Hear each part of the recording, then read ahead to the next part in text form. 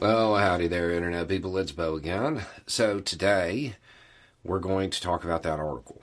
By now, I'm sure it's everywhere. If you're not familiar, if you don't know what I'm talking about, Russian state media released an article, and the title of it is, "What Should Russia Do with Ukraine?"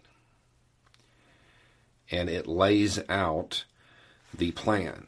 Now, this is Russian state media saying this is the plan. This isn't, the West saying that this is Russia's intentions.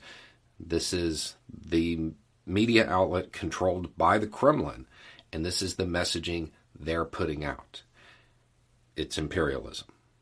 Okay? Well, let's just start there. I'll have the article linked down below with the translation.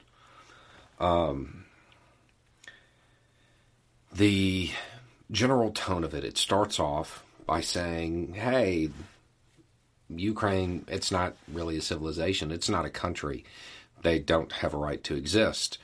Pretty dangerous rhetoric. Goes on to constantly call them Nazis over and over again, creating that villain that you need in propaganda. And then it lays out the plan.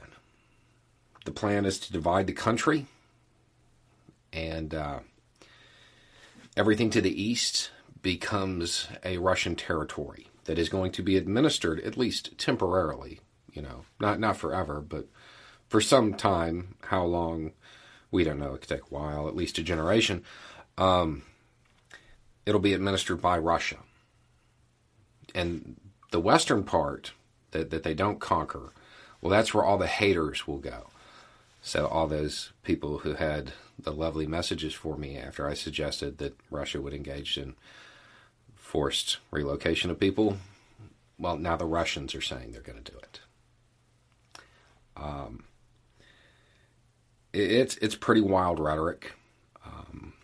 It is, again, it's coming from the official state outlet, and that's their plan.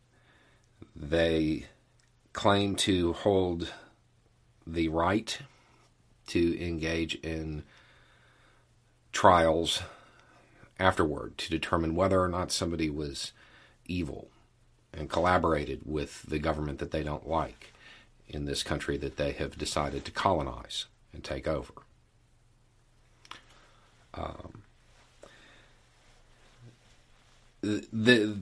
This should be a concern. This should be a concern for a lot of people.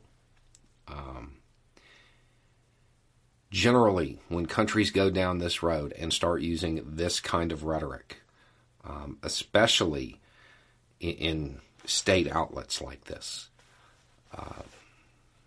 there aren't a lot of countries that turn back from this. There aren't a lot of countries that suddenly wake up and say, oh, wait, that wasn't such a good idea. There is discussion of how they plan on re-educating the populace in the part that they're going to administer, the part they're going to colonize. It's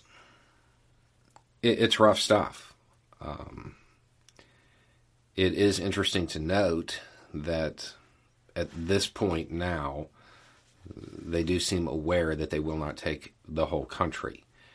And they point out that the line that is going to divide it, well, that's going to be experimental, which means they're going to take as much as they possibly can.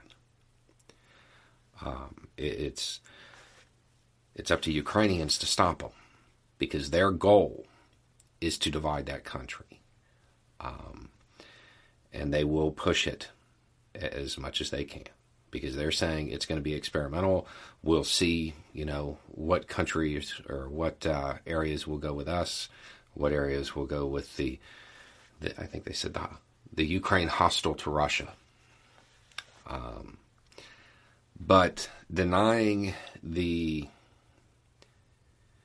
right to existence of a country's a pretty big deal. And the methods that they are talking about using are that they have parallels in the 1930s and 40s. It's worth the read. I suggest you take the time to do it because I have a feeling this is going to impact a lot of decision making when it comes to Western powers and what they're willing to do. Anyway, it's just a thought. Y'all have a good day.